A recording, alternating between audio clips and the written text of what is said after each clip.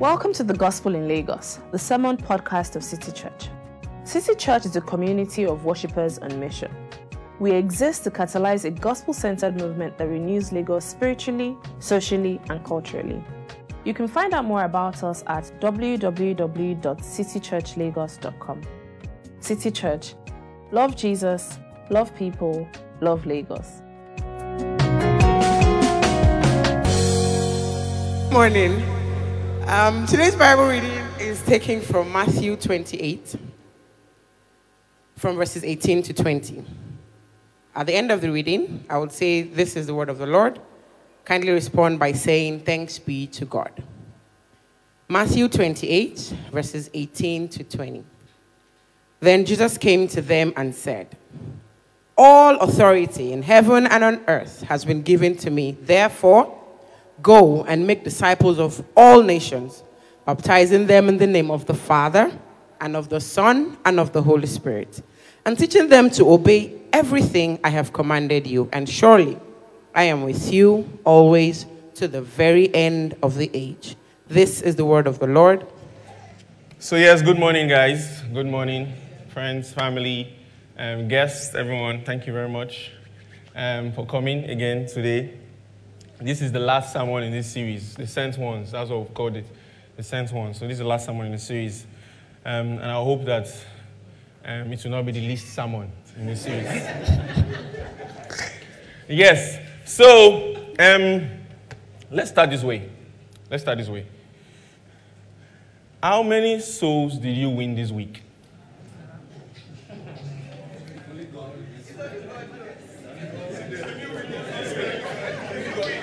It's a new week.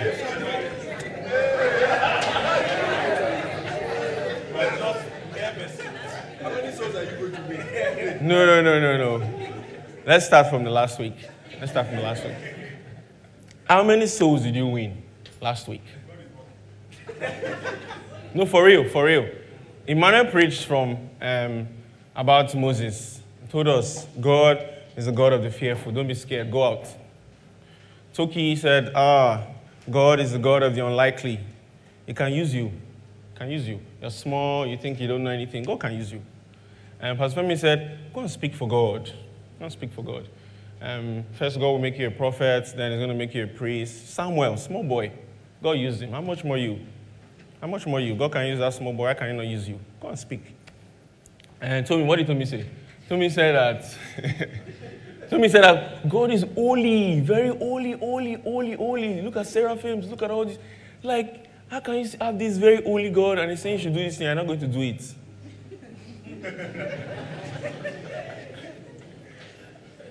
So let me ask you, should we try again? How many souls did you win last week? Only God knows. You see, Luke 15:7 says that, "I tell you that in the same way, there will be more rejoicing in heaven over one sinner who repents than over 99 righteous persons who do not need to repent." So are you telling me that last week did not bring any joy to heaven? Okay. Let's say that is too much. Like, okay, why are we counting souls? So you count, so this person say, me, I won 5 souls last week. This person say, I won 1 soul last week. So that means she brought more joy to heaven than me. That's competition in church. We don't want that. How many of you have been to churches like that? Where how many souls you have to give accounts of? Me, I've been. I don't know if you've been. I've been. Some of you are hiding. Some of you have led those kind of churches before. You are the leader of the fellowship on that campus. That say, Tommy, what so this week? What's up? So 1 so 5, so that is too much. So what about the person that did not come and win any soul? So the person should go and die. So that person brought sadness to heaven, Abi. So let's not do that. Let's keep that. Because he did not even say no joy. He's saying that there is more joy in heaven over one sinner that repented. So there's still joy for you that did not win any sinner that week.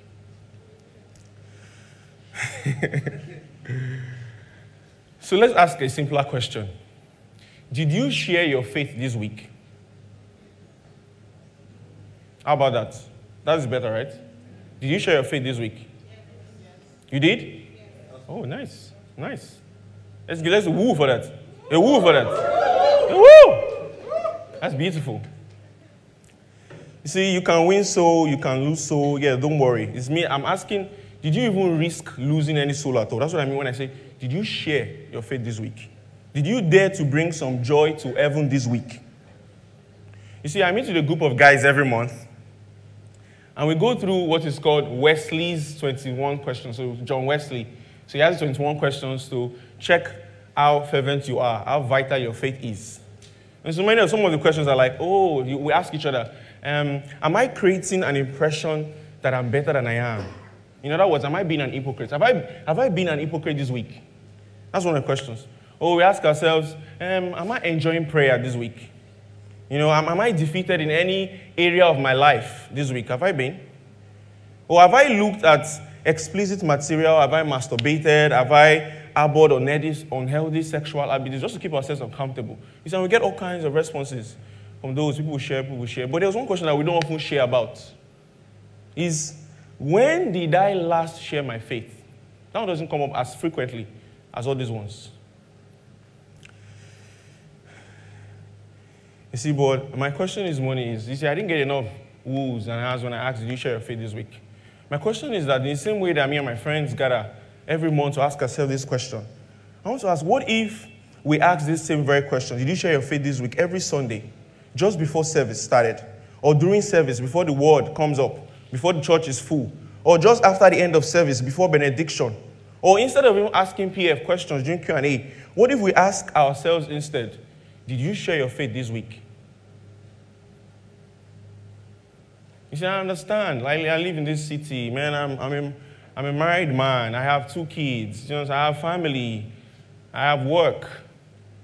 Right? There are legit concerns.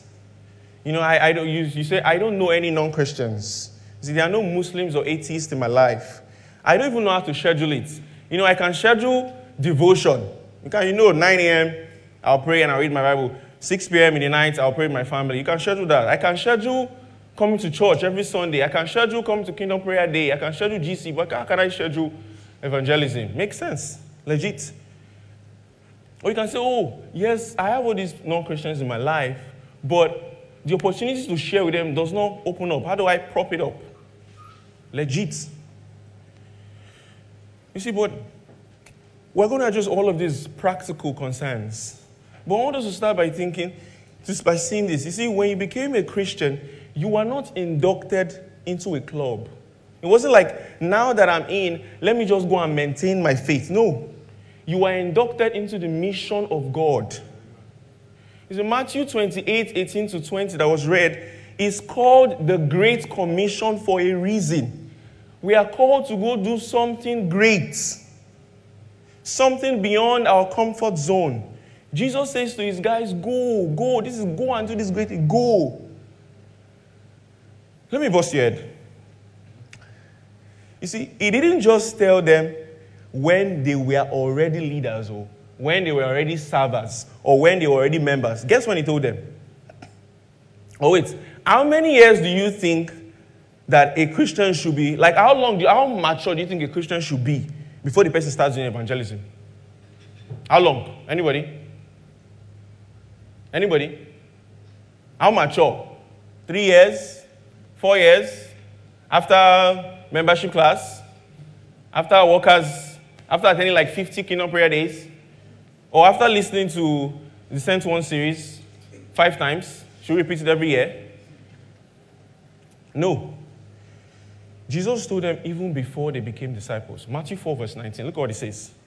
It says, follow me and I will make you fishers of men. These guys have not followed him. He's telling them that, see, when you follow me, this is what you're going to be. When you follow me, you are going to be fishers of men. When you decided to follow Jesus, you know what you accepted. Don't say Jesus did not tell you. When you decided to become a Christian, this was what you bargained. That when you become a Christian, you signed up to be a fisher of people. That is your assignment. That's what you signed up for.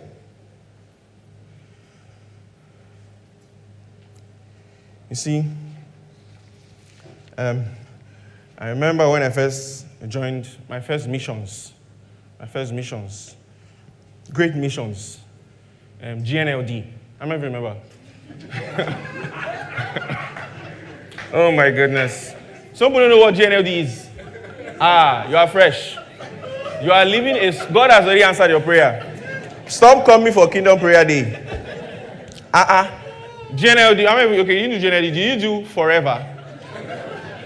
You didn't do Forever Living Products. Oh. Okay. Did you do Trevor? You did Trevor. They're all coming up. Last one. How was it this one? Tianchi.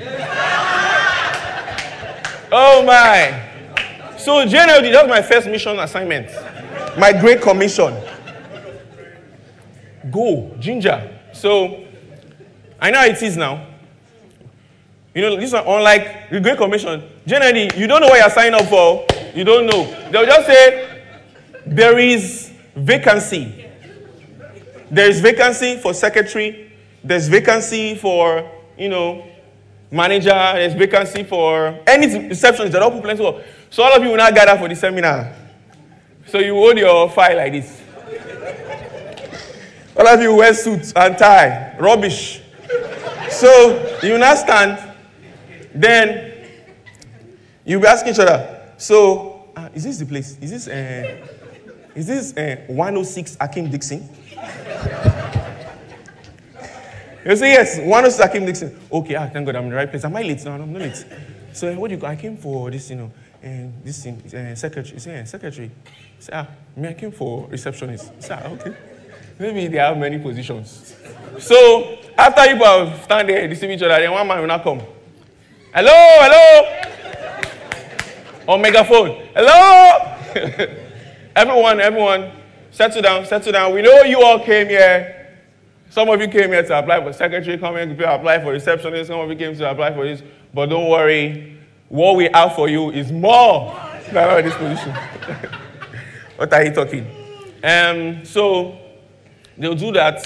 My friend of mine, Makinde David, that I talks about this a lot. It's so funny when his own experience is so fresh. My own is old.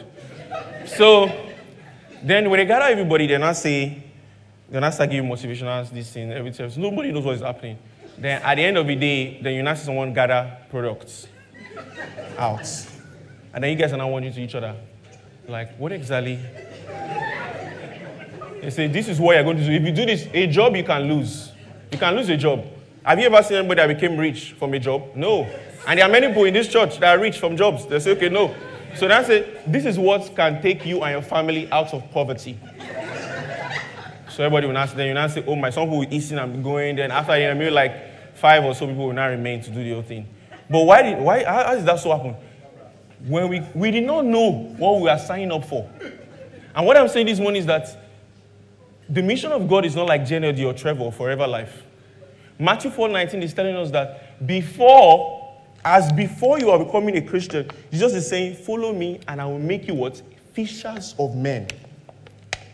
You see, the first time I ever heard God clearly, this was what I heard. I was praying in campus in the night. I was praying. And then midnight, vigil, only me. And then I heard the word and it just, so Adami, I will make you a fisher of men. So I thought I was special. Like, oh, just me, my calling is going to be fishers of men. But what I begin to see that, no, I'm not special. God is saying everybody who is my own, my son, my daughter, I'm calling all of them to be fishers of men. He was just re-emphasizing what he sees as great, a great commission in the heart of one of his sons that he loves amongst many. So today I want to address your practical concerns that keeps you from taking immediate practical steps. Because really, I love for you to share your faith this week. And that's why this one is called Go. Because I want you to just all the things you've learned over time, you're constipated. I want you to just go now and spread the word and evangelize. So just that simple word, go. But before we get to go, I'd like us to quickly consider another word. It's a longer word. It's authority. That's the word, authority. And why? Because it is this authority that makes us go. So look at the text. It says, all authority in heaven and on earth has been given to me. Therefore, go. And some of you are saying, you have a valid concern. I'm not a missionary. It's not my job. I tell you, I understand. Because my wife is a missionary, right? My wife is a missionary. When she was first sent to go, she was sent first to Sierra Leone. She's a Caucasian. She was sent from our country to Sierra Leone. And then she spent maybe like 3 or so years in Sierra Leone. And then she now came to Nigeria. Before uncle. So, mind you, she didn't have to leave. She didn't have to leave.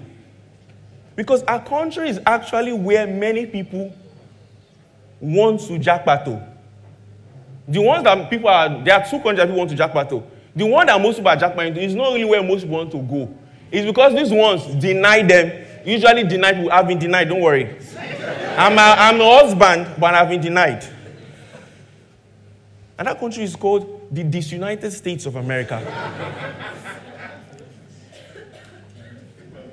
She doesn't have to leave her country, but because she's been sent to go, she leaves her country and comes to this land to do. What does she do? What does my wife do? My wife is the work of reviving Christian education in Nigeria.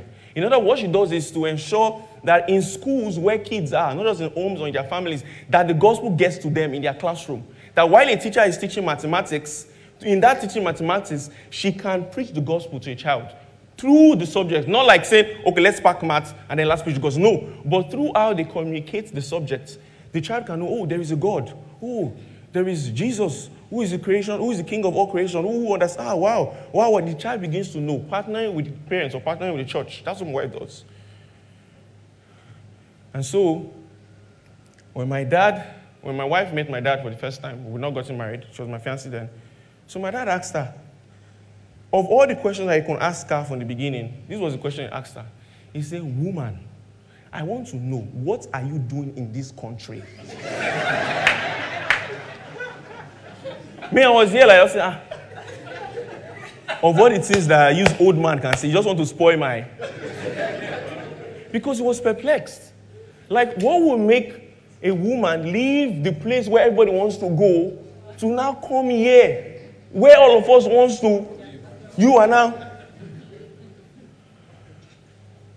It's the authority. She knows who sent her. That's what authority means. Knowing who the person. Say, all authority has been given to Jesus, so he's sending us. She knows who sends her. It's not like every day is easy for my wife. I stay like, there are many days when she doesn't feel like a missionary. There are many days when she doesn't want to be identified as a missionary. Many days, I can tell you. So the point being that, yes, you don't want to accept the label of a missionary, but I'm saying that whether you choose to accept it or not, you've been called to go. In some way, you are an informal missionary. And the earlier you accept this, the better. And the earlier you recognize who the person that is sending you is, the better. You may not be sent to Pakistan, you may not be sent to Eritrea, but wherever you've been sent to, you have been sent to go and fish for people. You see, Francis Chan, a preacher, a pastor, made this clear. He says this about the Acts of the Apostles. He said, the thing is, when you read the book of Acts, you look at their commitments, you look at the crazy things that these apostles did. And while it's insane, it makes sense. It's radical, but it makes sense. What wouldn't have made sense, this Francis Chan, is that if you read all of that in the book of Acts, that these people saw a man rise from the grave. And he said, go and make disciples. And then after they see all these wonderful things, these people now got together to be in a room every Sunday and sing songs. And one guy will preach. And that's what they'll do. They'll come back and Sunday again. They'll gather together, they will sing songs, and they'll preach. And they'll just gather just for them, just for them. They say, that would not make sense. You see, you will read that and you will go, shut up, John, rubbish. Oh, you saw somebody died. He says your savior. He rose from the grave. He now says you should go. Then you cannot. No. Tell me something else. If you actually believe that Jesus died and rose again, and with all these authorities telling us go, we will be telling everybody that we know. You see, I know so you don't like preachers on the bus. I know me too. It's not like I really like them. I know you don't like preachers. I don't really like them. After a long day at work, then I'm sitting down. I just want to rest in Molwell for when I take Molwell. Yeah, Molwell. There's still Molwell. There's still Molwell. Don't be, please. Please, don't be discriminatory. Uber is still public transport. Sure, you know. Molwell, Uber, they're the same thing. So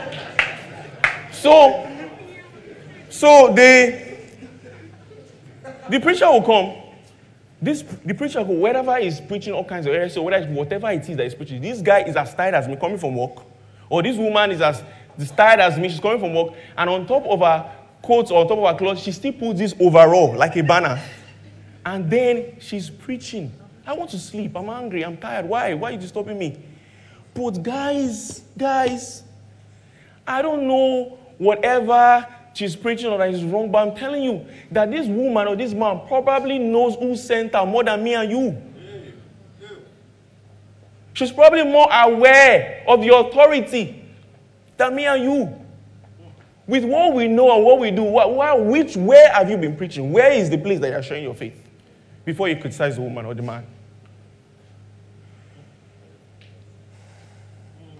See, is this probably why Deborah, that the lady in the school campus in the north, this must be why she died. She knew who sent her. That she went that far. Yes, her methods are this one, we can criticize that. But she knew who was sending her most likely. The Andrew who just died, the man who was responsible for smuggling a lot of Bibles into China, who died maybe the past week.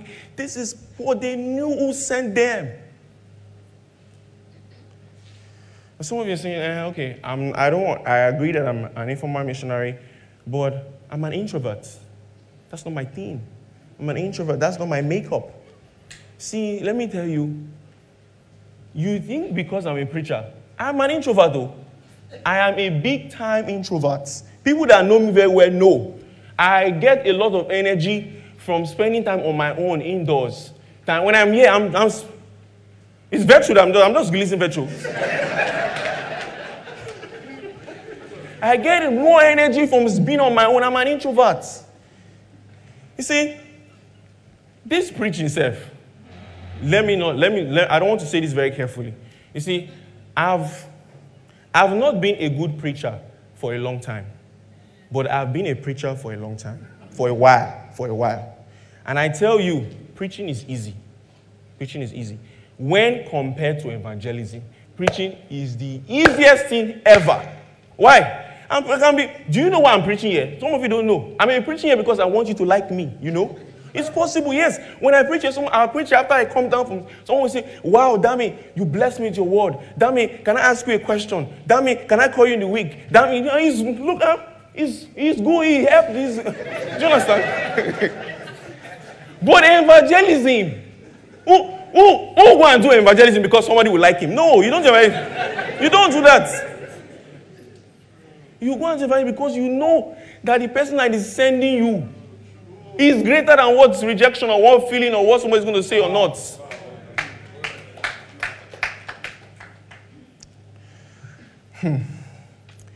Guys, I'd rather hide behind Shebi, I'm equipping saints to go and do evangelism. Shebi, me, I'm equipping people to go and make disciples. So let them go. Me, I'll be here. Come back on Sunday, I will equip you. You go in during the week and go and preach. You see, the worst day of my life was when I lost my friend, Tunji Kuye. I was in 20 level, I think.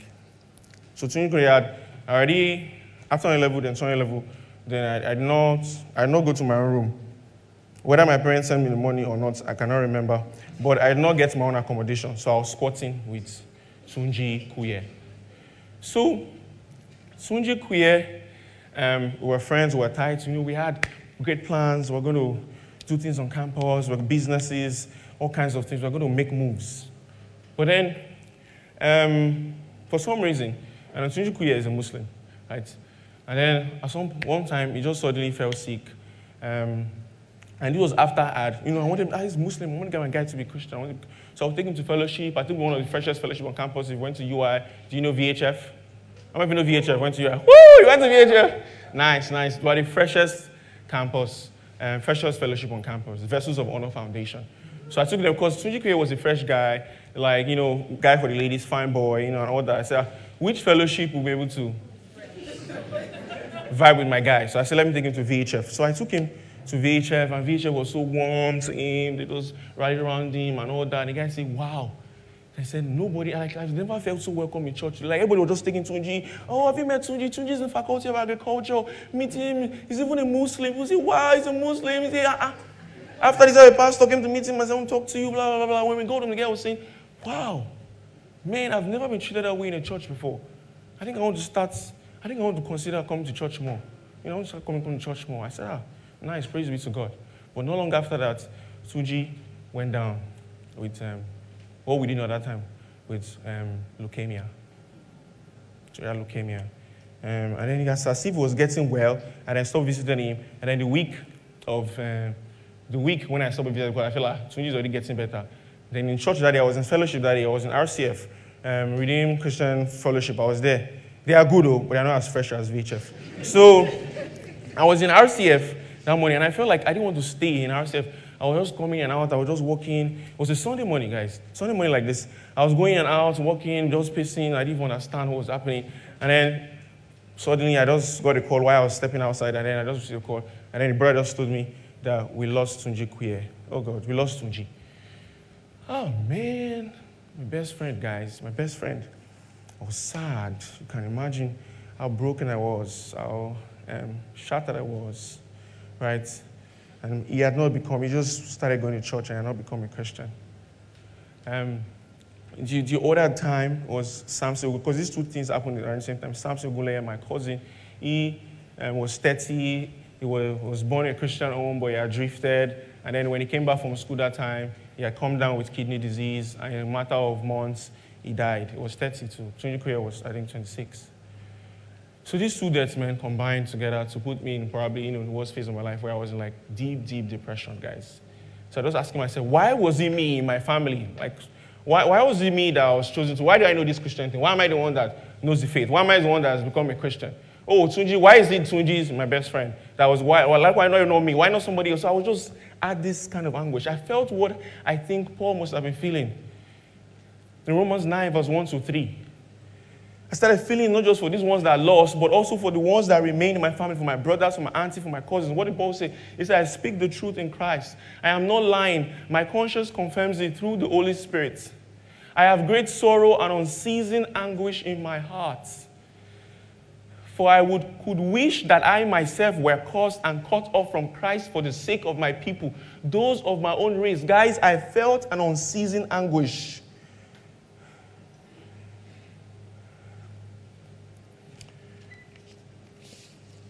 And so, guys, as introverted as I was, I began to ask myself, is my unceasing anguish for the loss greater than the pool of my introverted personality? You see, and I'm asking you this morning, is your sense of I know who sent me, is it greater than your sense of this is who I am? I'm introverted.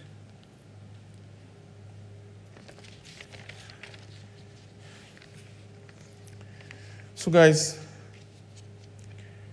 we come to the word go, and I want to just bring that mindset as we come to the word go, where we get more practical. You see, in that text it says, therefore go and make disciples, right, of all nations, baptizing them in the name of the Father and of the Son and of the Holy Spirit, and teaching them to obey everything I have commanded you. So we're going to take each of those phrases. Go is this point. But then we take this make disciples. We'll take all nations. We'll take baptizing them. And we'll take teaching them one after the other and see practical steps, practical ways or concerns to address the practical concerns that we have so that we can go this week and share our faith. So let's start first. All nations. All nations. You see, many scholars call these all nations, they call this all people groups. But in the end, really, do you know what it comes down to? It comes down to all peoples, or as I want to put it today, it comes down to all souls. Let us make it all souls. You see, and this makes sense if you've not been sent to the nations, if you've not been sent to Nigeria, if you've not been sent to Togo. It makes sense if you've not been sent to US. It makes sense if you've not been sent to Canada. I know some of you feel like I've been sent to Canada. It's a lie. It's a lie. Stop deceiving yourself. Do you know? Let's prove it. Let's prove it. There's one of Sarah's colleagues, my wife's colleagues, who told me that when they were saying, God, where do you send us? Where do you send us? Where do you send us? You know what they did? They took the map. And some people even take the globe, just spin the globe. And say, God, show us where you want us to go. So they spin it, they are praying, they spin it. What did the Bible say? You see that the lot is cast into where? The lap. But every decision is of the Lord. So they spin it, say, the lot is cast, spin it. God, where do you want us to go? And then this Sarah's colleague said that when they spin it, Nije. Nije. And you know what they did? They went to where? Nije. They spent about maybe more than a decade in Nije. Yes. And after the Nije, they've been to another country. They've been to, I forgot to maybe Kenya, but now they are not in Rwanda. Going. So guys, for those of this, not for everybody, for those of you who believe that you've been sent to Canada, you believe, go home. When you get home today, carry the map. Or carry the globe and spin it. And say, God, show me where you want me to go. And we'll see. We'll see. So you've not been sent to Canada, agreed? But you've been sent to souls. So we have to say, where there are souls, I must what? Go. Where there are souls. Especially in this country, and especially in this city, there are plenty of souls. There are like 22 million souls. Who knows how many of them are Christians? Maybe about half or so, because Lagos is more, probably more Christians in Lagos than you find other parts of the country. But let's say at least half. So there are many more millions of souls in this state, in this city that are not Christians. And if you do the math, you see that you proportionate them. You have Muslims, you have unchurched, discharged, kind of agnostics, and then you have atheists scattered amongst all of this. Pastors spend a lot of time talking about the Muslims. But this the unchurched, the church, those are the very, very ones. Those are the very, very tricky ones. Because there are many people that you know, there are many souls that we know in this city. You're not really sure if they are Christian or not. Or some of them think that they are Christian, but they're not. They're not really Christian. So that's really cross-section. That is really the tricky one. The Muslims were kind of clear, but these ones, we're not sure. And so first, the way we go, we're going to all of them. We're going to Muslims, we're going to atheists, we're going to these guys in the tricky box. We're going to all of them. But the first you have to understand here, by these all nations, is that you have to understand that all soul na soul. All soul na soul. All soul na soul. Not just your colleague or your family. We're coming to why those are very significant. But all souls are souls. Never overlook Okada riders. When you're thinking of souls, do you think of the Okada riders that drop you off in the morning or they ban them now? But I take you, the shuttle drivers in your estate, do you think about them? You think about the barbers that barb you. It's a soul. You think about the Uber drivers, the one that brought you to church that takes you to work. You think about your nannies. Oh, nannies, do you think about your ogas and your madams? They are souls. Waiters, they're souls. All soul and soul. And like PF told us in his sermon about renew, do you think about these souls, precious souls? Children, they are souls. You see, why I believe that, this is my own belief. This is not City Church's position. This is not Pastor Femi's position. This is not Wise position. This is not Francis' position. This is not Emmanuel's position. This is my own position. I believe, because of the FTR, the fertility rate, everything, because of all of that, I believe, because I want to go, it's my own way of going, I believe that everyone should have as many children as possible. It's my own belief. So I can, go to these many souls. It's my own belief, personal. I believe that after you have the first child, you should ask, can I have another one? I'm not saying start from the beginning and say, I want to have 7. No. After you have one, say, can I have another one? Okay, I have another one. After you have the second one, can I have another one? You have another one. After you have one, I say, can I have another one? I can have another one. So, because these souls are already within you, you don't have to be going far.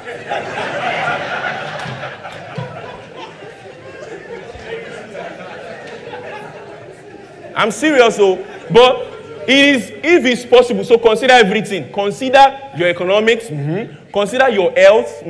Consider where you are born. Consider your ministry. Some people are called to be, some people are, consider where you are living. For real now, for real. Some people have been called to be single. I'm serious now, stop laughing. So consider all of these factors. When you put all these factors together, then now decide whether you can have another one. That's what I'm saying. Do you understand? Are we on the same page? Because in the bus, this is last week, one Uber guy carried me. And then I'll say, where am I going? Because I was short and I wear t-shirts. And it's in my estate. That's where my son's school is. So I say, I'm going to pick up my son. He say, young boy like you. That I have son. I say, yeah, it's a young boy like me. And I ask him, what about you? Do you have children? He say, I have. I have 3 children. And I'm going to have 7. I say, wow. He say, hey. So he says he had 1 when he was on campus. Then with his wife now he has married, he has 2. And then the wife lives in Ekiti. So she just came recently, but before she left, she did not allow her to go the same way. He say, yeah. He say, yes. So the woman has to go. And then after she gives birth to that one, they will leave like 2 or 3 years gap. And then, papa. 7. But do you know why he says he's doing that? He says he's doing that because of power. His father was the former governor of Old Ondo State. And then his father died, he had 15 kids. 2 former presidents came, like 3 governors came. See, it was power. I see, if you can have them, see, that's why I'm doing Uber now. I have money. You think if I share my papa's property now, like 100 million will touch me. But I'm going to also so that I can take this 7, so that when I die, my funeral can be like my father's own. But me, as a son of God that has listened to Pastor Femi preach about FT and order, I said, this cannot be said to me. There's a reason why this guy said it. So I connected what Olemiluwa said, and I connected what Pastor Femi said, and I said, no, Sarah and I have to do more. For the mission of God.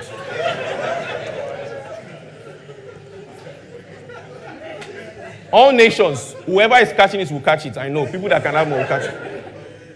Make disciples. That's the next phrase. Make disciples. To be a disciple to Jesus is to become like Jesus and to do what Jesus did. It's just simple. This is the kind of people we are to be making. But how are we going to do this? How are we going to do this? You see, listen to this. You know who Jesus was talking to in this text. Look at Matthew 28:16. He said, 11 disciples came. So, when 11 disciples came, can we have Matthew 28:16? He says, when 11 disciples came, went to Galilee, to the mountain where Jesus had told them to go. So, Jesus was telling disciples, go and make what? Disciples. It means that people who are becoming like Jesus and who are doing what Jesus did should go and do what? Make people that are becoming like Jesus and who are going to do what Jesus did. Oh yeah, disciples, go and make what? Disciples. He said, in this regard, what way do we want to be like Jesus? What way? In terms of evangelism and sentiments, we want to be like Jesus in the sense that Jesus was a friend of sinners. Jesus was a man that partied with sinners. He went looking for them so that he can win them. He had what is called a Matthew party. I think in Matthew 9, he went to Matthew's house to have a party. He went to Simon's house and he met the woman with the alabaster box. He went to look for Zacchaeus. Go. You see Paul. See what Paul says. 1 Corinthians 9, 20-22. Look what he says. He says that to the Jews, I became like a Jew to win the Jews. To those under the law, I became like one under the law. Though I myself am not under the law, so as to win those under the law. To those not having the law, I became 22. To the weak, I became weak. To win the weak, I have become all things to all people so that by all possible means I might save some. So get this right because it's beautiful, guys. Get this right. Get this right. Listen to me now. We are to be such a friend of sinners in order to win them. Understand? Under the law. Without breaking. Without living like a non-Christian. We are to be such a friend of sinners in order to win them, so much so that the souls we win will want to be such a friend of sinners in order to win them, so much so that the souls they win will want to be such a friend of sinners, so much so that the souls of sinners that those ones win will want to be such a friend of sinners, so much so that you get the point.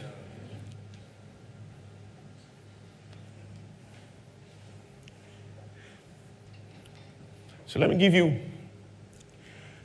practical ways to do so in this city at this time in history. Practical. It cannot get more practical than this.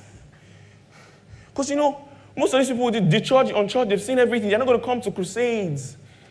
They're not going to listen to the preacher on the bus, because these days they are better earphones now. And there's Uber, right? Udali, there's Uber. So who's going to preach to you in an Uber?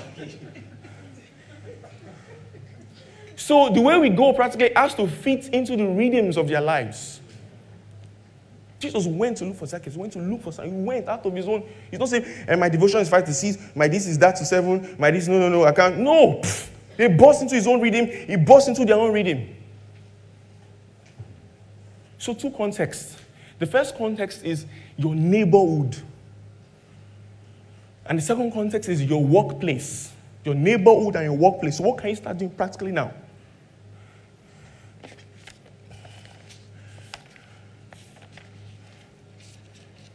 Guys, practical thing. Start walking in your neighborhood. Walk. Practical, walking. Let me show you why. You see, walking enables you to engage with your neighborhood at street level. You notice things you don't see in a car. You are seen and known in the neighborhood. I want you to walk around your neighborhood using what you see as fuel for prayer. Pray for homes. Pray for businesses. Since number 19, everybody here, God, bring them to yourself. Short prayer. Oh, God, everybody here, I want you to open their eyes so they can see this. Oh, these people in this street. Oh, these people on that street. I want you to go like that. Point to the businesses, the community good, the needs. Ask God to open your eyes to see where He's at work and to fill your heart with love for your neighborhood. And none of us live in this kind of area, but if you live in a walkable area, please make it a practice of getting out and walking around your neighborhood, apartment complex, campus, if you're in school. Instead of driving to the supermarket or pharmacy, be deliberate in your walk. Say hello to people you don't know. Strike up conversations. Carry your kids, because kids attract attention. Anytime I walk in our neighborhood, people say, hey, beautiful. Even the child is not beautiful, people say, hey, beautiful. And then you will say, beautiful. Do you have any kids? No, we're expecting. Hey, what are you guys expecting? Strike up conversations. Ask questions. You see, this is how I noticed the vision. This is how I knew that my estate had vision and mission statements. I say, hey, this estate? You are kidding me. The estate signboard is beside one long stretch of water. Then I put it there. I forgot to say, to be whatever it is, it's not rhyme. But my estate has vision statements. So I say, if this is it, God, look at. I don't even have to say anything. I just say, God, come match. Let it match, God. Let it match. Guys, so because you won't be saying that my ESCOs need Jesus. We have the worst ESCO association in this country. They need Jesus. Yes! Who's going to give them Jesus? You! But some of them already have Jesus, but they still need Jesus. Give it to them. Go and join your estate WhatsApp group. Join Telegram group. Join it. It's not because of you. I don't like seeing 1,000 loads of messages. Just talk about all kinds of things. I'm just, Benny. Me say I'm not like WhatsApp group. And now I send my wife to join. But we are one. She gives me information and I'll go and pray about it. Hello. Ask long-time residents to help you learn about the neighborhood. Invite your neighbors for dinner. Just dinner. I'm not saying preach the gospel. Just invite them for dinner. Come on. People like food, eat. We like prepare something nice and invite them. Attend their own parties that they invite you to. Instead of watching Champions League alone on your phone, only you, Only you pay 32,000 for only you are watching your you this one will kill you. Only you want. Put it on TV. Invite your guy, come and watch Champions League match together. There is no introvert at a football match. No, I've never seen any introverts. Never in my life. Even dumb speak when they are playing Champions League final. They speak. You engage them. Offer to babysit your neighbor's kids so that you can have a date night. If you are single, you can do. I'm not saying every time. Don't offer once. If you do once in a quarter, if you do once in a year, you just start somewhere. They will think, you say, what? Why? If you can't. Walking, so you get to know them. Be a regular. Be a regular. Start by your neighborhood. Be a regular. Adopt a local cafe, a local coffee shop. Adopt a restaurant. Adopt a gym. One gym, be going. Don't say, I like the wheel, this thing, this one. Then I like, no, just stay with one gym. Why? Because if you keep going back, stay in this coffee shop. Because if you keep going back, you start to know these people, and they start to know that this man, this woman. You start to create a relationship. You know people's names. This Esther, this Sarah. They know we've not seen you since. This, that. I know some of you say that, coffee shop, Shebi, you that have money, you got me buying coffee, and can you do it's not, me that I go to one, if he thinks every time I buy coffee. It's not, after you've gone for a while, you bought coffee for a long time, they already know that, this one is not money that is problem. So you now sit down and just enjoy their Wi-Fi. And then, from there, you meet people.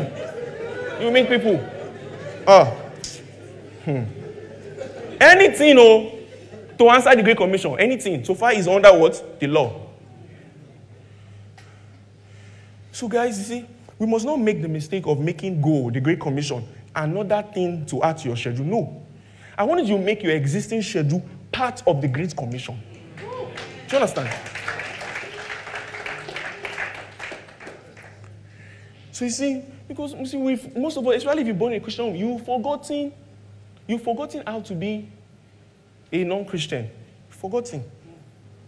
So I had to read books by non-Christians. I had to read books by people that came to become Christians in their old age. I had like 2 last year. I said, this man has seen everything.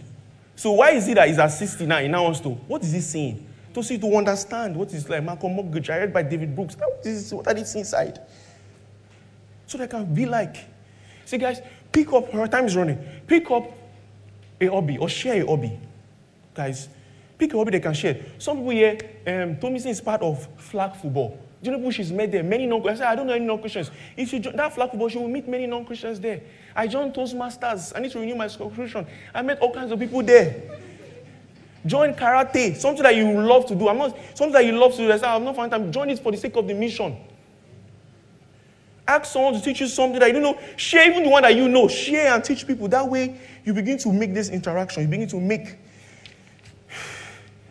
So let me quickly get to workplace. Workplace, I'm going to go fast because it's just simply back. Since just be taking notes.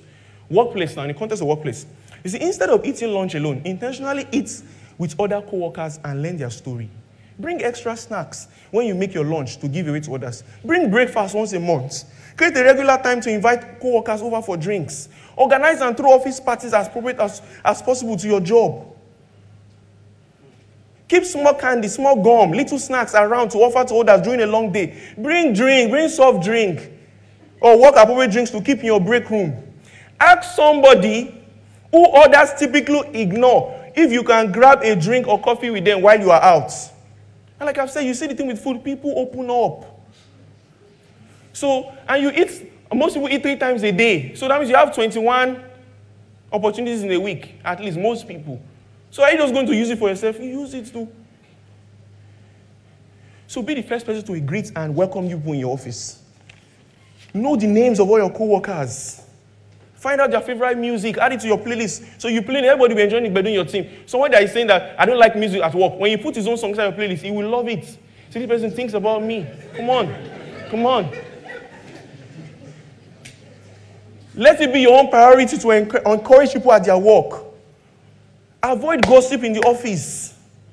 Be a voice of thanksgiving, not complaining. Guys, plenty things there. Holy Spirit will show you many ideas. You see, visit co-workers when they are in hospital. Go out of here, go and talk to janitors. The people clean. I've told you, all soul na soul. Do carpooling. People that live together, drive together to work. Do you know conversations that happen in car? When you're entering somebody's free car, you will talk. You will engage. So I carry you, so I'm your Uber, Abi. Okay. You will engage. Or some of us say, okay, I do remote work. Guys, you are remote work, I understand. Why can't you start something? Say, I organize a weekly co-working group that bring guys from your team to work together once a week. I'm not saying the office day, You will just say by yourself, guys, now, let's just do every week, and we just for let's just do this at work. You can't do that. Guys, plenty of things that I want to say. But time will fail me. Right? So let's move on. I don't want to beat Pastor Femi's record. Let's do this. We can do this, guys. Teaching. Voila. Teaching, guys. The next one is teaching. So, teaching. So when you begin to do this, see what's going to happen. Tim Keller, I like Tim Keller's analogy. He says that Christian belief is like this. Christian belief is like a cloth that is bigger than you. If you're a Christian, your beliefs are bigger than you. You feel like you have to grow into it. He said, but all non-Christian beliefs, they are tight clothes. Tight, squeezed. They are. We're just waiting for them to tear. They're going to tear. They're definitely going to rip one day. So when you begin to through all these activities at workplace and neighborhood, you begin to make friends. One day, this non-Christian, their clothes will tear. Tension is going to happen in their lives. Somebody's going to lose their mom, or somebody's going to lose their job. Oh, it may not even be that bad. Somebody may want to move to careers and the person is confused. Do you know they're going to come to meet first? You. And when they come to meet you, you say there's no opportunity for me to share a legit concern. No, there's not an opportunity. There's an opportunity for you to share your own problem and to testify to how your faith has helped you. There's an opportunity for you to share your story now. There's an opportunity for you to give a book like I gave. You see, Michael came to me. We've been friends, wanted to write, wanted to be a comedian, blah, we talk. Then after a while, in just all these engagements, and I realized that actually, it's not like what the guy actually is. You know what he told me his problem was? If I had not engaged, the problem, he said that anytime he reads the Bible, that's why I stopped going to church and go to, because the churches I go, anytime he reads the Bible, they use KJV and he doesn't understand. I say, that's why. I just went to my shelf. I just want to carry the message, this thing. I just gave it to him. If I had not engaged Michael over time, I would have known that it's just Bible translation. Nicole. Guys, man, our house story. See, I just want to tell you guys. Go on, okay? I want to tell you guys, Pastor, thank you. Pastor, I said you must beat my record. So, you see, I was working in the estate. So this is my wife. We were working in the estate. We live in Dolphin Estate. So we're walking around. We're trying to move from our current flat because, now, we had one child, we had two. So the estate is now, this house now becoming small for us. And we have to add another one. So we said, God, oh God, we can't, this space is too tight for us, we have to move to another space. So we're looking for space. So we tried everything, we could not find any space. So every morning I just be walking, as I'm walking and I'm praying, and I'm saying, God, as I'm praying for everybody, I'm also saying, God, we need a space. This house is this house. Then after a while, one day I was just walking, it just stopped. It's as if God just stopped me in my tracks. What are you saying? What do you need space for? Because you want to move to a big space now, you have made it, or what are you? So those called to me, hey, mission. I just changed. And then I just started reading Joshua that morning. So Joshua, and I got to that part where he said that God told the people that in all the towns, in all the cities, let there be one city that you put for refuge. When he says share, when they get to the promised land, he said they should share property to everybody. But it's out of every tribe. Get one city that is for refuge. Get one city that's for refuge. I just started praying, hey, that is the key. So I started praying, God, please give us a house that will be a refuge. Give us a house that will be a refuge for the lost. Give us a house that will be a refuge for the sick. That will be a refuge for the hopeless, for the weary, for the hungry, for the dying. Let our house be that kind of place. I need that kind of house. And then just shortly after that, we just got this house, Eden House. Nobody has stayed there for months. Bush grown everywhere. The place is all dark, dilapidated and all that. And the place calls and says, this house is available. He said, what's for? He said, come and check it. Are you sure you can take it? Nobody wants to take it. I said, let's see it. And then when they, like in Dolphin, the number of houses that are as big as this one, probably like, I'm not sure, maybe they're like 20. There are many houses in Dolphin, but this particular one is rare. It's a rare for many people who have been living in Dolphin, God don't even know that this size of houses exist.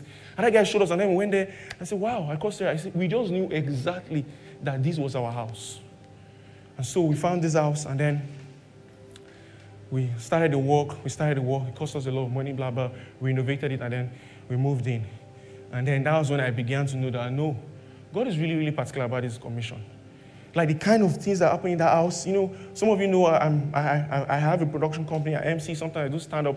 And so one of the instructions I got immediately after I moved to this is like probably, I don't hear God talk to me directly. I have strong impressions.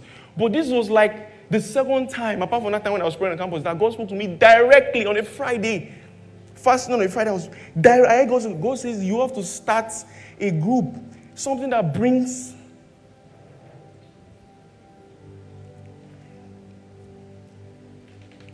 comedians together weekly. Just I'm not saying preach anything, just bring them together. Like, guys comedians don't really have a place to test their jokes, to practice their jokes.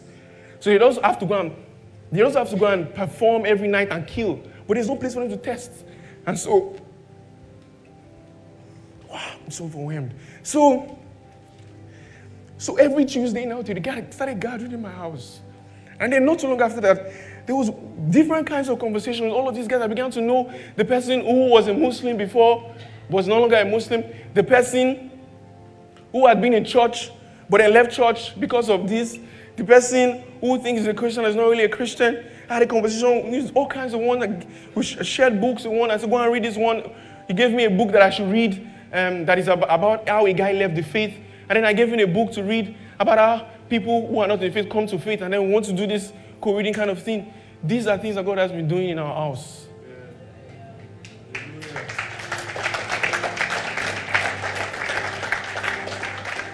Guys, but we cannot do this alone. Baptizing. We cannot do this alone.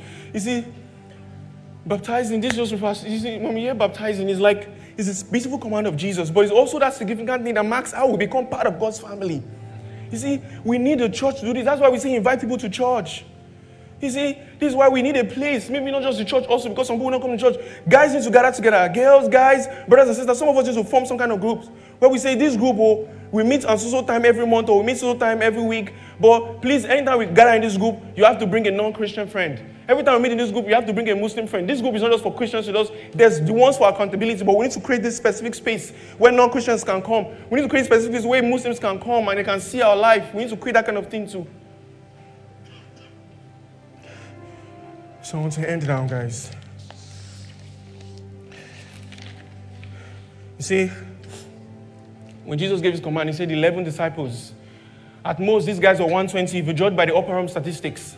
And he's telling them, go make disciples of all nations. This is the last word. Presence is the last word I want to take. You see, presence is the last word. So Jesus says, if we judge by upper room, it's like 120 people. But Jesus is telling these 11 guys, 120 guys at most. That means like half of the people in this room. He's saying, go and make disciples of all nations.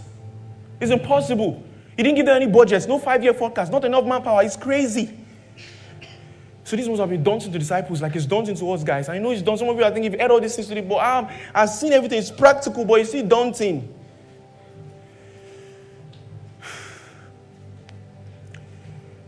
So if we give you, do you think if you get money, if I give you a huge sum of money so that you stop working, do you think that will make you, be able to go? Or do you think you need like a mighty encounter? Like I just want this transforming moment with Jesus. That if I have it, then I'm sure that I'll be able to let go of everything that's injuring me, and I'm sure I'll be able to move. Are you sure this is what you need? Because me too, I still have this feeling of inadequacy.